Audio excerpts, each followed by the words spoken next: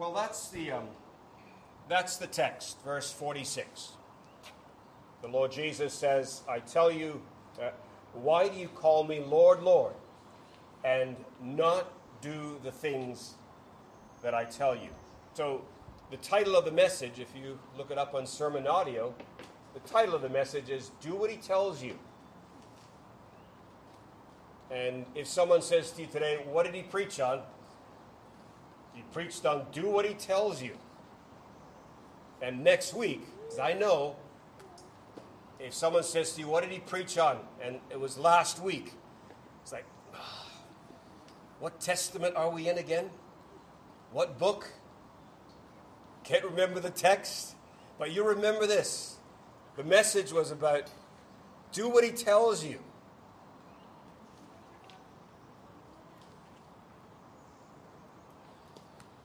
When the Lord Jesus says, you call me Lord, Lord, and why do you not do what I tell you? The immediate question is, where do we hear him? Where does Jesus speak? Where do we hear about the words of God? Well, the answer, as you well know, is the Bible. That's where we hear about what Jesus says. And we know that the Lord Jesus came to speak to us because he came as our prophet. And so he speaks to us, tells us the will of God, and we have it in the scriptures. We have Jesus' words in the Bible. And the words of the Lord Jesus are not simply the red letter bits in the Gospels that some of us might have in our Bibles. Mine has red letters. And I don't like that because that's not all there is to the words of Jesus. The Spirit of Christ inspired and breathed out the whole Bible. And so the whole Bible from cover to cover, all the bits of the Bible, that's the words of Jesus. So listen to the Lord Jesus and do what he tells you. When you read the whole Bible, that's what Jesus is telling you. So we're thankful then that we have the Bible because that's where Jesus speaks. And we're thankful because we have in this book, we have 66 books. And we also have, I wrote this down because I don't remember numbers, we have 1,189 chapters. We have 31,000 verses. I mean, Jesus says, do what I tell you. Where do you find it? You find it in the Bible. There are 31,000 verses in the Bible.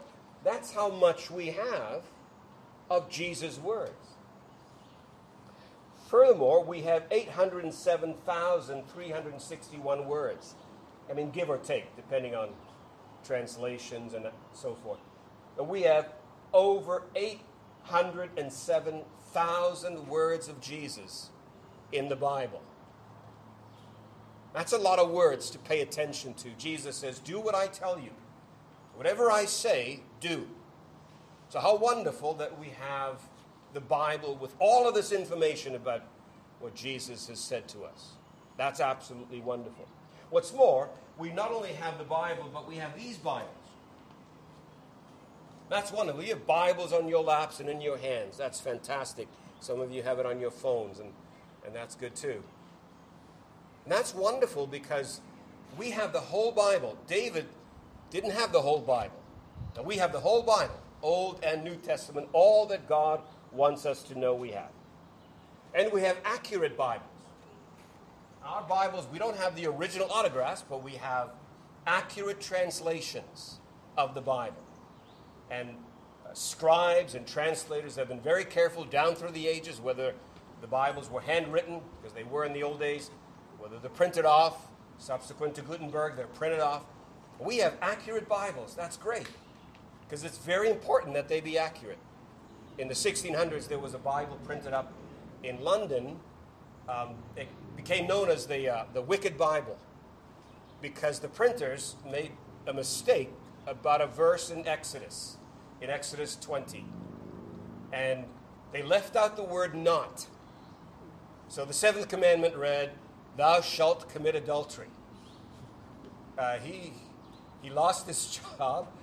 They took away his license to print, and he ended up in debtor's prison. Sad story, actually. So it's very important to have accurate Bibles. We have accurate Bibles, and we have Bibles with verses. When Jesus was talking about Exodus 3:6, he was interacting in Mark with the Pharisees, and he was telling them about something that happened in the book of Exodus, chapter 3 and verse 6. But he didn't say, in Mark, he didn't say, well, do you remember Exodus 3:6? He said, do you remember the book of Moses at the bush? That's literally what he says. Because there are no verses for the Lord Jesus to refer to. In the 1600s, the Geneva Bible is printed. That's the first Bible from cover to cover that has verses. And so we should not just take it for granted. We should be thankful that we can memorize verses and say, I remember John 3:16. And so we have Bibles like that. We have Bibles that are inexpensive. I mean, you can download free Bibles. You can buy wonderful copies of the Bible really, really cheap. There are some translations of the Bible, what's called the Codex Sinaiticus, I think. It would have cost, printed in the 4th century, it would have cost about a year's salary just to print that up. And then, or to produce it. And there are Bibles in Florence that are in libraries where they're chained. Years and years ago, books were so precious because they took so long and so labor intensive. They were chained so that people wouldn't steal them. You can still see them today, actually. And so we have these Bibles. We have accurate Bibles. We have Bibles that have verses, and we can download them free. So we're wonderfully privileged. So how extraordinary then that Jesus should say, you call me Lord, Lord, and you don't do what I tell you. That's absolutely astounding. Well, that's what we're going to think about. And I want to ask 3 questions. First of all, why should you do what he tells you? The second question is, will you do what he tells you? And the third question is, what happens when you do what he tells you? All right? So that's where we're headed. The first question is, why should you do what he tells you? Well, parents expect that children will obey, right? Parents expect that when you say something, the children will do it. I can talk about Jessica because she's not here. And when she was about a year and a half, we were living in Kingston, and she was running towards an intersection ahead of us. And obviously there's danger, so I said, Jessica, stop! What do you think she did? Did she stop? No? I'll tell Mrs. Jessica what you said. Thankfully, that was one of the rare occasions in her first 2 years when she did obey. I sure hope she's not watching. She is? Oh, dear me. Just kidding. I must say, when no, I won't go down that rabbit trail. But that's what we expect. And parents expect children to obey. God expects you to obey.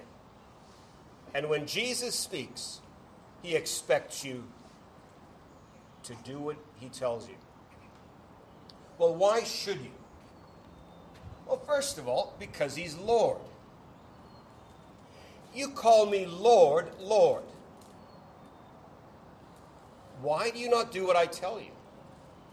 When he says Lord, he's not saying you call me sir. Sometimes the word Lord means sir, but not here. With a certain amount of passion, they're saying, Lord, Lord. When you find the word repeated, It suggests some kind of intent, some kind of passion. You call me Lord, Lord. You're acknowledging that I am God. You're acknowledging that the divine name should be applied to me. The Jews didn't want to say Yahweh, and so they would substitute the word Lord. You call me Lord. You say I'm like the God of the Old Testament. You say I and the Father are one. You're saying that kind of thing. You're saying what Thomas said when Thomas would later say, my Lord and my God. You're saying what Peter would say. God has made him both Lord and Christ. You're saying what the Scriptures say when they call Jesus the Lord of Lords and the King of Kings. You say, I'm Lord. Why don't you do what I tell you? That's what the Lord Jesus is saying here. In John 13:13, Jesus says, you call me teacher and Lord, and you're right, for so I am. So they're right to say, Lord, Lord. But what follows ought to be that they do what he says. And so he's speaking to you today. If you say, well, Jesus is Lord, well, you're right. So why don't you do what he says then? When you think of Jesus as Lord, Lord, you're thinking of him as grand, as glorious, as infinite, as majestic. Listen to the words of Jonathan Edwards. He says, Christ, this Lord Jesus who is speaking here, who says you ought to do what he tells you. He says he's a person of infinite majesty. It is he that is spoken of in Psalm 45. Gird thy sword upon thy thigh, O most mighty, with thy glory and majesty. It is he that is mighty, that rides on the heavens. It is he that is terrible out of his holy places, who is mightier than the noise of many waters, before whom a fire goes and burns up his enemies. It is he who sits on the circle of the earth, and all the inhabitants thereof are as grasshoppers. It is he who rebukes the sea. He makes and dries up the rivers. His eyes are a flame of fire. The wicked shall be punished with everlasting destruction before him. He is the blessed and only potentate. He's the King of kings. He's the Lord of lords. So when they say, and when you say, Lord, Lord, well, absolutely you need to do what he says. Well, because he's Lord. And then you ought to do what he tells you because he's loved. He's Lord, and he's loved. If you say, Lord, Lord, as most of us do, you're speaking to the one you love. And the Lord Jesus has become to you the fairest of 10,000, the lily of the valley, the rose of Sharon, the altogether lovely one. He's become that to you. You didn't love him before, but now you do. You couldn't care less before, but now he's all you care about. When you call him Lord, Lord, then, you love him. And so you do what he says. Because Jesus says, if you love me, you will obey my commandments. This is how we manifest our love. And we read, for instance, in the book of 1 John, this is the love of God, that we keep his commandments, and they are not burdensome. In John 14:15, Jesus says, if you love me, you will obey my commands. So the Lord Jesus is the Savior of the world. He's the one able to save us from our sins. And he's the one who, by virtue of what he did on Calvary, he's able to save sinners like us and able to deliver you from the judgment that will surely come upon those who are strangers to God and who are still in their sin. And so the Lord Jesus, then, the Savior of the world, is the one we love. And we serve him because we love him. And we do what he tells us because we love him. It's not a burden to us. Sometimes people think Christianity is a drag. It's a delight, isn't it? It's a delight to serve the Lord Jesus Christ because we love him. John Owen said, the saints delight in Christ. He is their joy, their crown, their rejoicing, their life, their food, their health, their strength, their desire and righteousness, and salvation and blessedness. And without him, they have nothing, and in him, they find all things. So why should we do what he tells us? Well, we do what he tells us because he is Lord. And we do what he tells us because he is loved. And so we want to go from here later on with a determination, with a renewed commitment to do everything he tells us because he's Lord and because he's loved. Second question. Will you? Will you obey him? Like, will you do what he says? And if you're not a Christian, what I'm saying is, will you now, in response to this, believe in the Lord Jesus Christ for your eternal salvation? Will you do that? You should, because he's Lord, and you should because he should be loved. And will you go from here, if you're a Christian, with a renewed determination to obey him because you know he's Lord and because you do love him? So will you do that? The fact of the matter is that when we're in church or when we're under the Word, whether you're under the Word in your devotions or whether you're under the Word in a church service, it's easy to avoid doing what he tells us. There are ways to avoid doing what he tells us. And I'm going to suggest a few ways, not by way of suggesting that you practice them, but just by way of acknowledging that it happens. How can you avoid doing what he tells you when the word is being ministered or you're reading it? How do you avoid in church doing what he tells you? Well, first of all, by not listening. Because you can not listen even though you're listening, even though you're sitting in church, even though your eyes are open, even though you're looking at me. You know, Bill Payne used to say, sometimes people in church, they look like, he says you drive along, you see cows with their heads over the fence, and they're just looking like that. Sometimes that's what I see, to be frank. I mean, good looking and all, but still, you can sit in church and look like that, intent, Bible open, thinking about, boy, that roast is going to be so good. So you can kind of sit there and not listen at all. And I know that because I've done it myself. So you cannot listen, and you cannot listen because you're fast asleep. I mean, that happens too. And I've been tired and come to church and fallen asleep. I'm not knocking people. But I just say, that's a way to avoid doing what he tells you because, I didn't hear what he told me. So you can do that. You can apply it to others. Yeah. You know how you think in your head, you say, well, I sure hope that she's listening to this because she really needs to hear this. I hope that he is listening carefully to that application there because of all people in the church, that's what he needs to learn. So you can apply it to others. You can also criticize the preacher. Oh, he's a bad preacher. Or, he's wearing a bad tie. You can do that. You can criticize. Or you can also praise. You can be so caught up in, oh, what a wonderful message. You can be like the people in Ezekiel. Remember this? Ezekiel 33. God says to Ezekiel, they hear what you say, but they will not do it.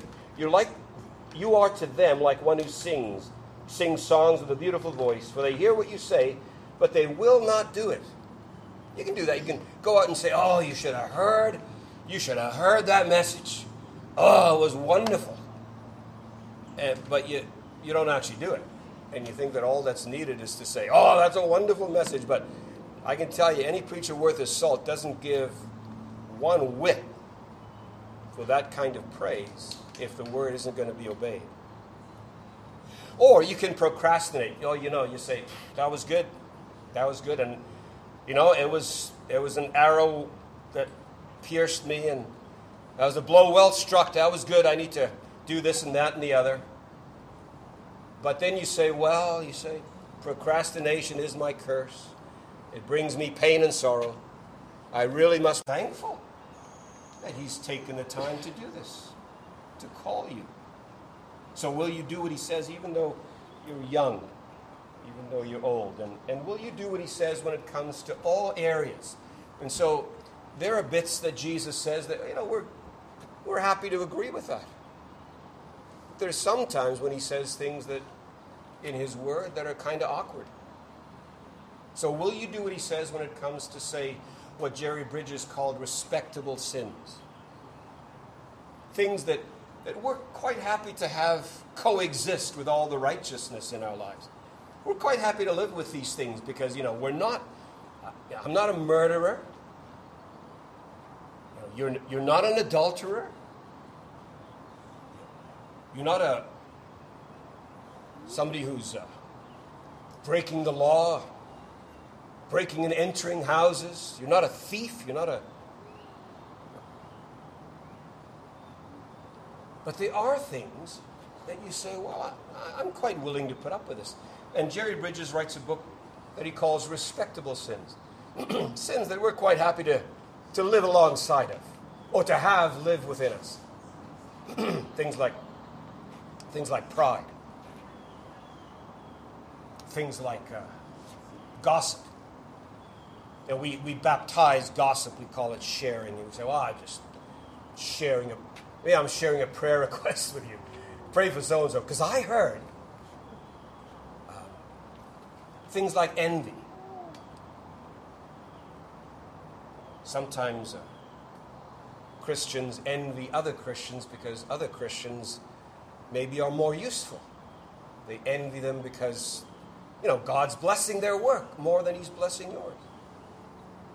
There's jealousy because other people in the church are blessed beyond what you're blessed with. And you don't like the fact that they have those kinds of things. Maybe it's usefulness, or maybe it's money, or maybe it's all kinds of material things. Why should they? I'm as righteous as they are. I'm as serious a Christian. Maybe I'm more serious as a Christian than they are. But they have all of that. Have you seen their house? Really? With a pool and all. Where do they get off being that blessed? How could God do that? So then the sin of discontent. I'm just not happy with my lot. And not only am I discontent with my lot, I'm not happy that your lot's better than my lot. I'm not content with your situation because it's better than mine. So Bridges says these are respectable sins, but Jesus says, you need to be content. You need to be humble. You need to talk in such a way as is edifying. We need to be righteous in all areas of our life. There was a man named Richard Rogers, and he was in the 60s, one of the Puritans, and he was spending time that day with one of the lords of the manor, and by all accounts he was a righteous, wonderful, friendly, kind man. But the lord of the manor said to him at some point, he says, Mr. Rogers, you're a wonderful man, but you are so precise. What he meant by that is he thought this guy was picky. He's trying to be righteous in every area of his life. Every area. And he says, you're so precise. So Rogers responds by saying, I serve a precise God. Jesus wants you to do whatever he says. Not just the bits that you like. Do whatever he says. You serve a precise God. You serve a God who is concerned that you do all he says and that you be righteous in all your ways and in all your words. Are you a diligent student of the Word, for instance? Do all that Jesus says. So I want to get to know all that he says. I want to learn all that he's telling me. I want to be familiar with all of his commands and all of his principles. So I want to be a diligent student of the Word. I want to be like Mary Jones. She was 8 years old And if you've never read the story of Mary Jones, you should read it for yourself and then read it to your children and have them read about it. She was 6 years old when she was converted, and she didn't have a Bible. So she worked for 8 years to save up money. And then when she had enough money to buy a Bible, she lived in Wales, and the only place she could buy the Bible was, I think, 26 miles away. So she walked there. Early teens, she walked there, and she walked barefoot. She gets her Bible, and all of that eventually leads to just a wonderful work of God in her life and in Wales. So you say to yourself, well, now there's a child who's a diligent student of the Word. So are you that kind of diligent student of the Word who wants to be and is determined to be so familiar with God's words that you will study all that He says and be familiar with the Bibles that we are so privileged to have? Will you do all that He tells you? Will you even submit? You see, because doing the will of God is not just doing this and not doing that, being into the Word and familiar with the Word, but listen to Jeremiah Burroughs. He says, in active obedience, we worship God by doing what pleases Him. Well, we want to do that. And always. But by passive obedience, we worship God by being pleased with what God does. So being submissive. So if God doesn't give us, people from New Street here, if God doesn't give us that building, well, we'll submit to that. And if God doesn't give you what you want in any particular area that might come to your mind right now, and God doesn't give you what you want, you'll submit to that. That's how you please God. That's how you do what Jesus tells you. It involves submission. Well, will you do what He says? Right? Will you do it? In the areas that pop into your head now. And will you pray the way Jesus told us to pray, where we pray, may your will be done on earth as it is in heaven? So when God sends the angel to go to Daniel to give Daniel a message, the angel doesn't say, well, I'm checking my calendar, and I think like 2 weeks Thursday, I'm free. I'll do it. I'll do it on that. Not a day sooner because, I'm tied up. No, when Jesus says, pray this way, your will be done on earth as it is in heaven, let us do what Jesus tells us the way the angels do. And immediately, entirely, completely, gladly, joyously, with a sense of privilege and honor. So will you do what Jesus tells you? And then lastly, what happens when you do what Jesus tells you? What happens when you do what Jesus tells you? Well, first of all, let me tell you what happens when you don't do what Jesus tells you. The rest of the passage talks about that little parable. The rich man built his house upon the rock. And you know the song that is based on that. So the rich man built his house upon a rock. And then the poor man, sinful man, unbelieving man, he built his house upon the sand. And the rains come, and the floods come, and the house built on the rock stands, and the house built on the sand is destroyed. And so the song goes on to say, so build your house on the Lord Jesus Christ. Make Him your foundation. So that's the song, and it's a nice song. It's not actually the truth of what this passage is talking about. This passage isn't telling us, make sure that you build your house on Jesus. Make sure that you build on Jesus as your foundation.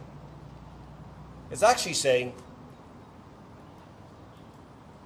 if you say you're a Christian, do what Jesus tells you.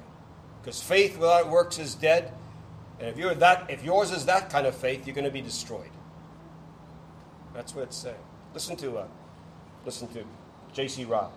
Ryle says, the object of the parable is not to teach the doctrine of justification by grace through faith. We tend to think about it that way. Like, Jesus needs to be your foundation. That's true. But it's not what the text is saying. The object of the parable is not to teach the doctrine of justification by grace through faith, but the folly of Christian profession unaccompanied by Christian practice, and the certain ruin to which such profession must lead if persisted in, that Christ is the true rock on which we must build our hopes, and that there is no other rock on which we can stand, is abundantly taught elsewhere. That's not the lesson of the passage before us. The passage before us is saying faith without works is dead. The passage before us is saying do what Jesus tells you. And if you're not that kind of person, the person who says, Lord, Lord, and he does what Jesus tells him, if that's not the general tenor of your life, if you're the kind of person who says, Lord, Lord, and then you just don't care, and you just don't do what he tells you, well, that profession is empty and will lead to destruction. That's what Jesus is saying. So what happens when you don't do what he tells you? Well, a life where you don't do what Jesus tells you manifests the fact that to you, he's not Lord. You're still Lord of your life. And Jesus says the ruin will be great. The ruin you face will be terrible. You remember perhaps in 2 Thessalonians 1, Paul says that for those who do not obey the gospel, that is, they choose not to believe in Christ. Maybe they say, oh, he's God all right. And yeah, he's the Savior for sure. But you never believe in the Lord Jesus Christ. You don't obey the gospel. Paul says, God will destroy you in hell forever. So what will happen if you don't do what he tells you? Terrible things.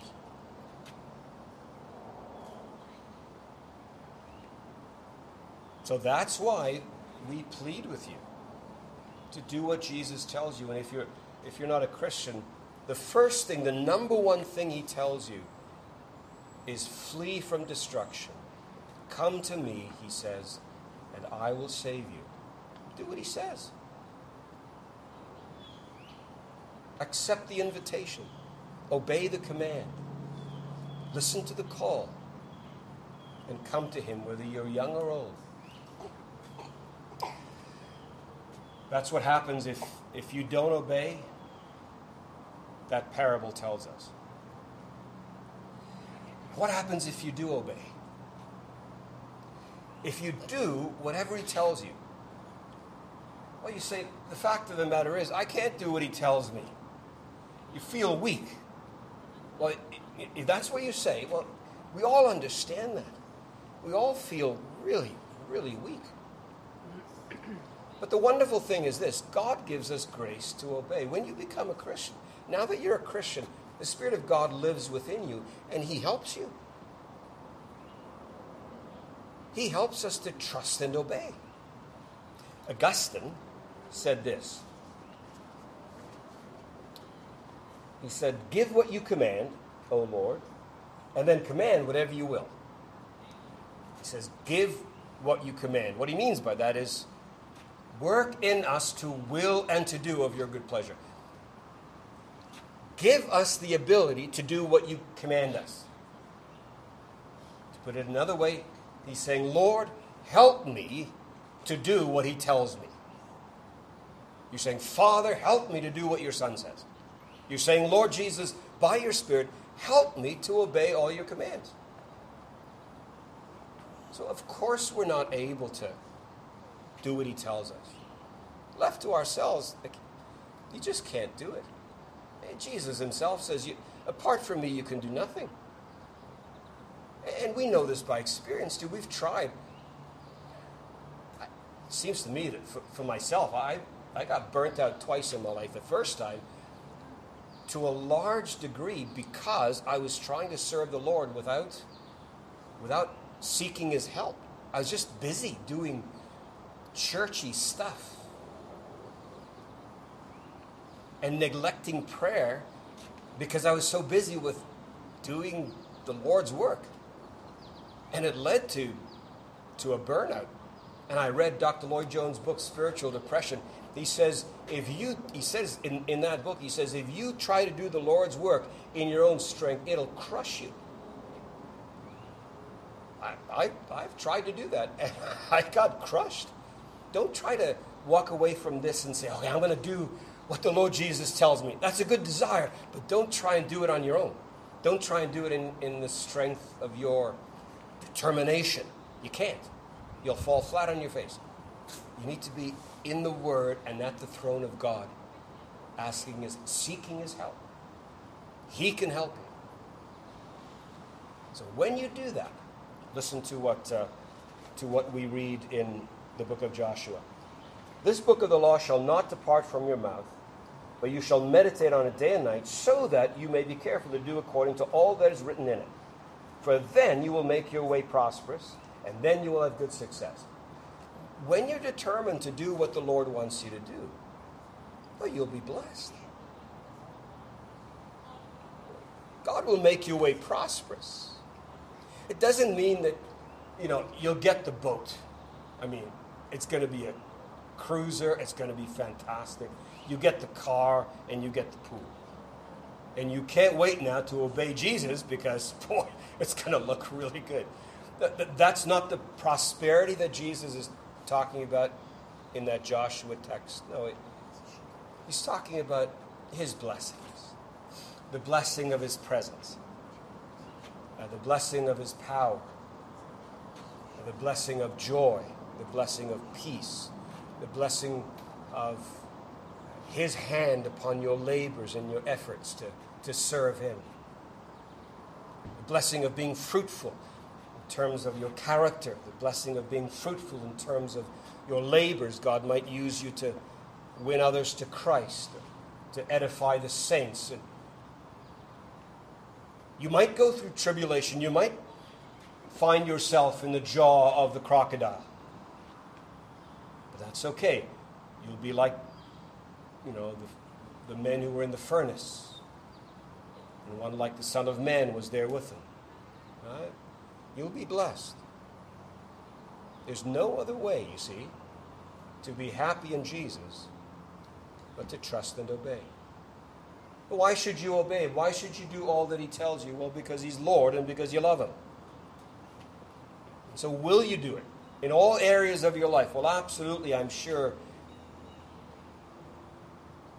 that we'll determine today. We want to go away with a renewed commitment to do all he tells us. What's going to happen when we go and with renewed determination try and do all he tells us by the help of his Spirit? Don't forget that last little bit. When you do that, you'll know the blessing of God. Perhaps in ways you've never known before.